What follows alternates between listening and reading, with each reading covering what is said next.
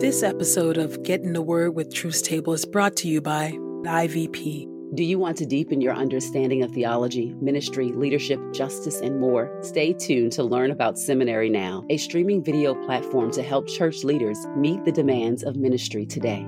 And by Truth Table. If you've been blessed by these daily audio Bible podcast readings, please consider supporting Truth Table on Patreon at patreon.com/truthstable. This is IVP.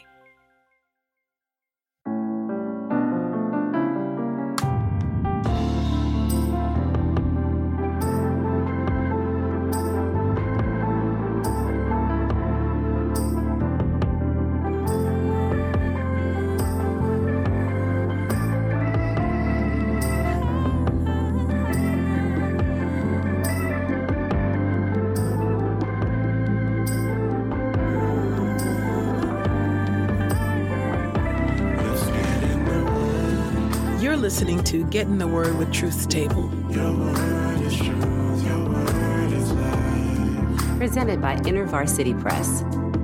Your word is truth, your word is life. A daily audio Bible podcast read by Dr. Christina Edmondson And Ekemini Uwan.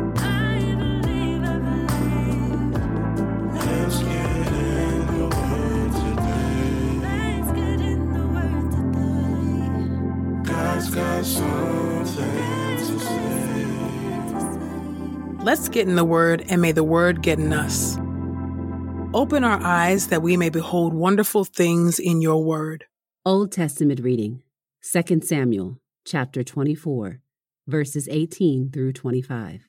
David acquires a threshing floor and constructs an altar there. So Gad went to David that day and told him, "Go up and build an altar for the Lord on the threshing floor of Araunah the Jebusite." So David went up as Gad instructed him to do, according to the Lord's instructions. When Araunah looked out and saw the king and his servants approaching him, he went out and bowed to the king with his face to the ground. Araunah said, "Why has my lord the king come to his servant?" David replied, "To buy from you the threshing floor so I can build an altar for the Lord, so that the plague may be removed from the people." Araunah told David, "My lord the king may take whatever he wishes and offer it.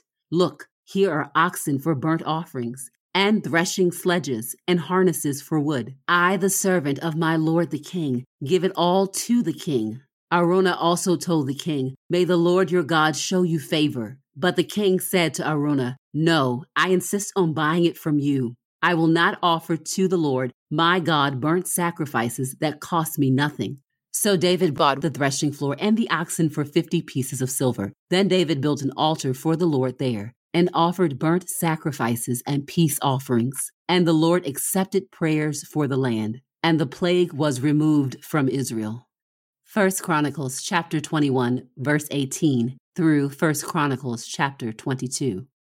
So the angel of the Lord told Gad to instruct David to go up and build an altar for the Lord on the threshing floor of Ornan the Jebusite. So David went up as Gad instructed him to do in the name of the Lord. While Ornan was threshing wheat, he turned and saw the messenger, and he and his 4 sons hid themselves. When David came to Ornan, Ornan looked and saw David.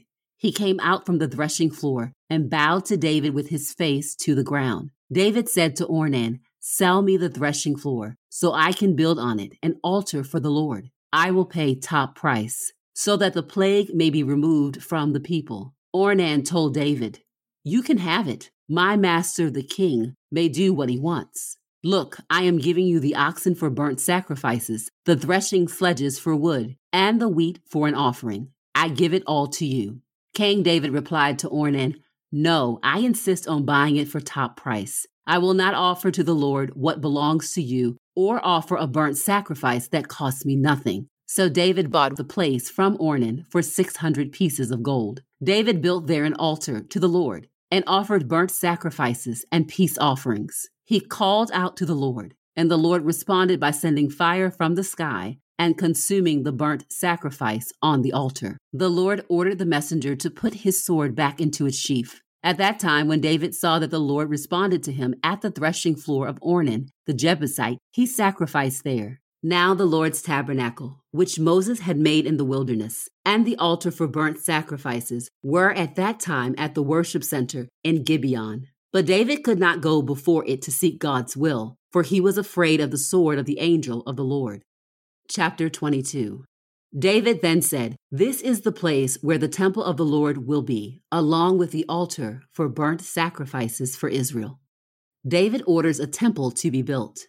David ordered the resident foreigners in the land of Israel to be called together. He appointed some of them to be stone cutters, to chisel stones for the building of God's temple. David supplied a large amount of iron for the nails of the doors of the gates and for braces, more bronze than could be weighed, and more cedar logs than could be counted. The Sidonians and the Tyrians had brought a large amount of cedar logs to David. David said, "My son Solomon is just an inexperienced young man, and the temple to be built for the Lord must be especially magnificent, so it will become famous and be considered splendid by all the nations. Therefore, I will make preparations for its construction." So David made extensive preparations before he died. He summoned his son Solomon and charged him to build a temple for the Lord God of Israel. David said to Solomon, "My son, I really wanted to build a temple to honor the Lord my God. But this was the Lord's message to me. You have spilled a great deal of blood and fought many battles. You must not build a temple to honor me, for you have spilled a great deal of blood on the ground before me. Look, you will have a son who will be a peaceful man. I will give him rest from all his enemies on every side. Indeed, Solomon will be his name. I will give Israel peace and quiet during his reign. He will build a temple to honor me. He will become my son, and I will become his father. I will grant to his dynasty permanent rule over Israel. Now, my son, may the Lord be with you. May you succeed and build a temple for the Lord your God, just as he announced you would. Only may the Lord give you insight and understanding when he places you in charge of Israel, so you may obey the law of the Lord your God. Then you will succeed, if you carefully obey the rules and regulations which the Lord ordered Moses to give to Israel. Be strong and brave. Don't be afraid and don't panic. Now look, I have made every effort to supply what is needed to build the Lord's temple. I have stored up 100,000 talents of gold, 1,000,000 talents of silver, and so much bronze and iron it cannot be weighed, as well as wood and stones. Feel free to add more. You also have available many workers, including stone cutters, masons, carpenters, and an innumerable array of workers who are skilled in using gold, silver, bronze, and iron. Get up and begin the work. May the Lord be with you." David ordered all the officials of Israel to support his son Solomon. He told them, "The Lord your God is with you. He has made you secure on every side, for he has handed over to me the inhabitants of the region, and the region is subdued before the Lord and his people. Now seek the Lord your God wholeheartedly and with your entire being. Get up and build the sanctuary of the Lord God. Then you can bring the ark of the Lord's covenant and the holy items dedicated to God's service into the temple that is built to honor the Lord."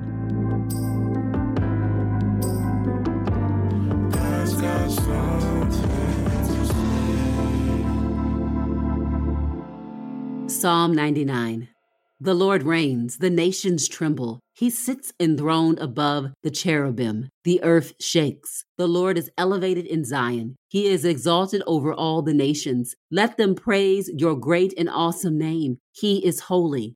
The King is strong. He loves justice. You ensure that legal decisions will be made fairly. You promote justice and equity in Jacob. Praise the Lord our God. Worship before his footstool. He is holy. Moses and Aaron were among his priests. Samuel was one of those who prayed to him. They prayed to the Lord, and he answered them. He spoke to them from a pillar of cloud. They obeyed his regulations and the ordinance he gave them. Our Lord, our God, you answered them. They found you to be a forgiving God, but also one who punished their sinful deeds. Praise the Lord our God. Worship on his holy hill, for the Lord our God is holy.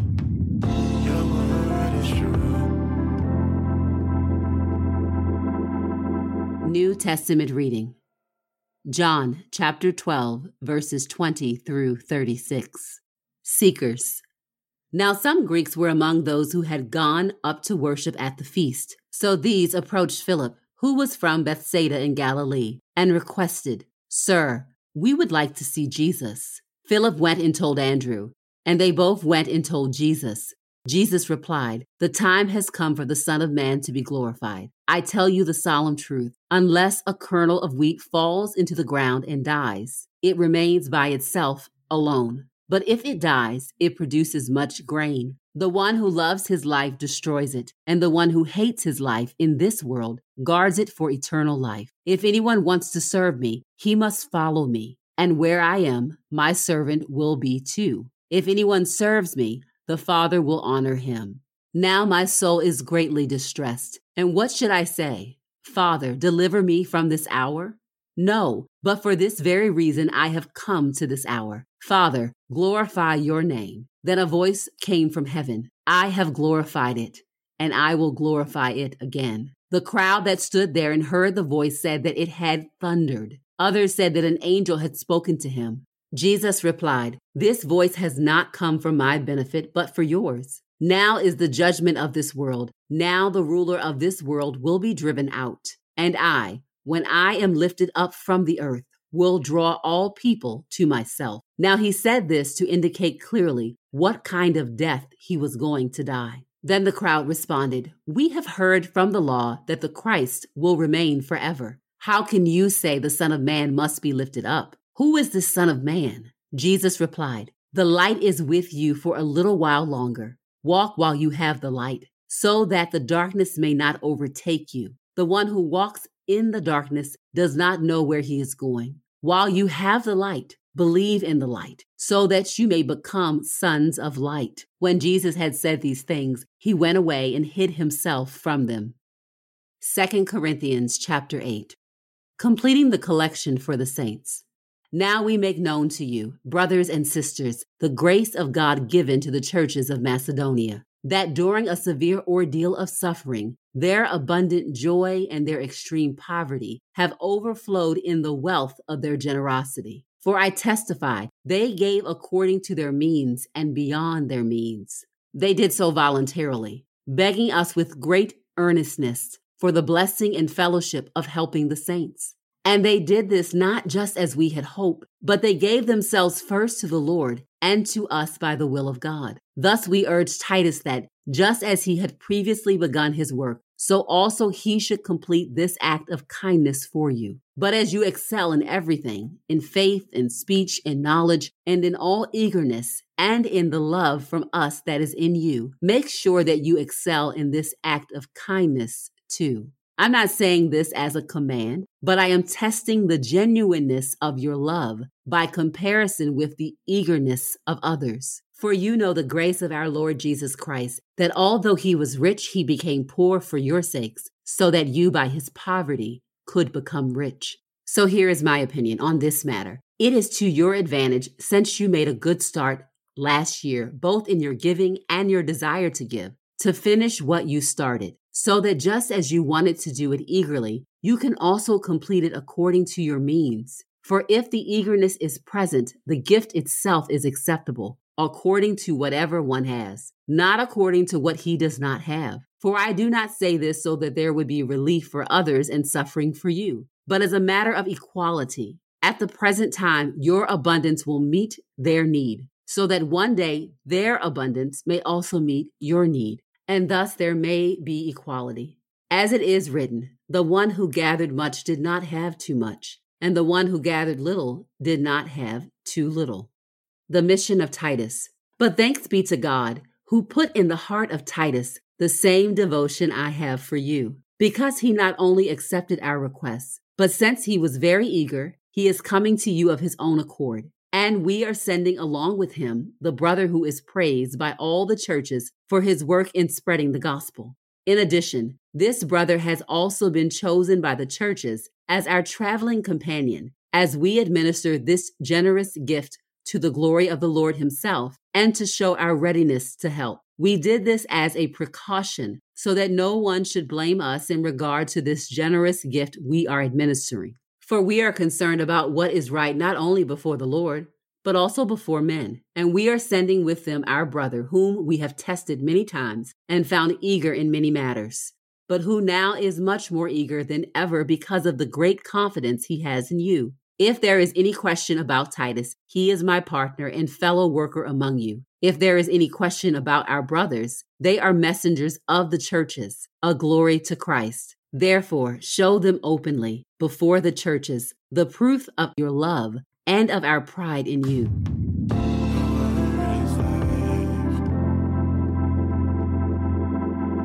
This is the word of God for the people of God.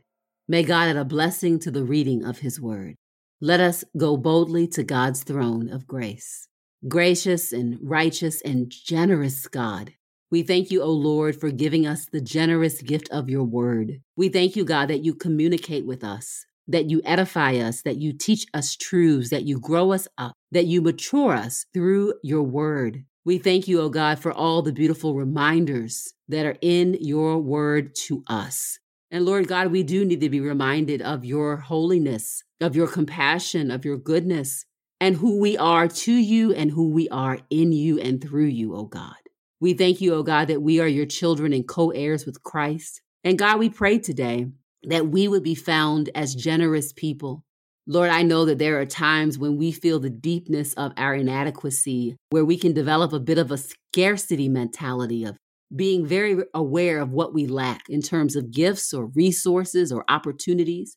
And oh God, in many ways, this could be very true, but I'm thankful for your word that reminds us of our disposition to be cheerful givers. And I'm thankful for this example that we see in those in the early church who gave generously, who gave out of what they had to others, oh God. I pray, oh Lord, that where this is not happening amongst believers, it would start happening. I pray, oh God, that we would be known as generous people, that we represent a God who has granted to us open-handed, open-hearted generosity, grace, forgiveness, compassion, provision. And oh God, I pray that we would live that way as the people of God. I pray that we would live generously. I pray, oh God, that when people who are in our community are struggling in our local churches or in our neighborhoods, oh God, that we would hear of a need and find joy in the ability to meet it, that we would long to want to meet the needs of those in our communities and to ask the larger questions beyond charity of justice, oh God.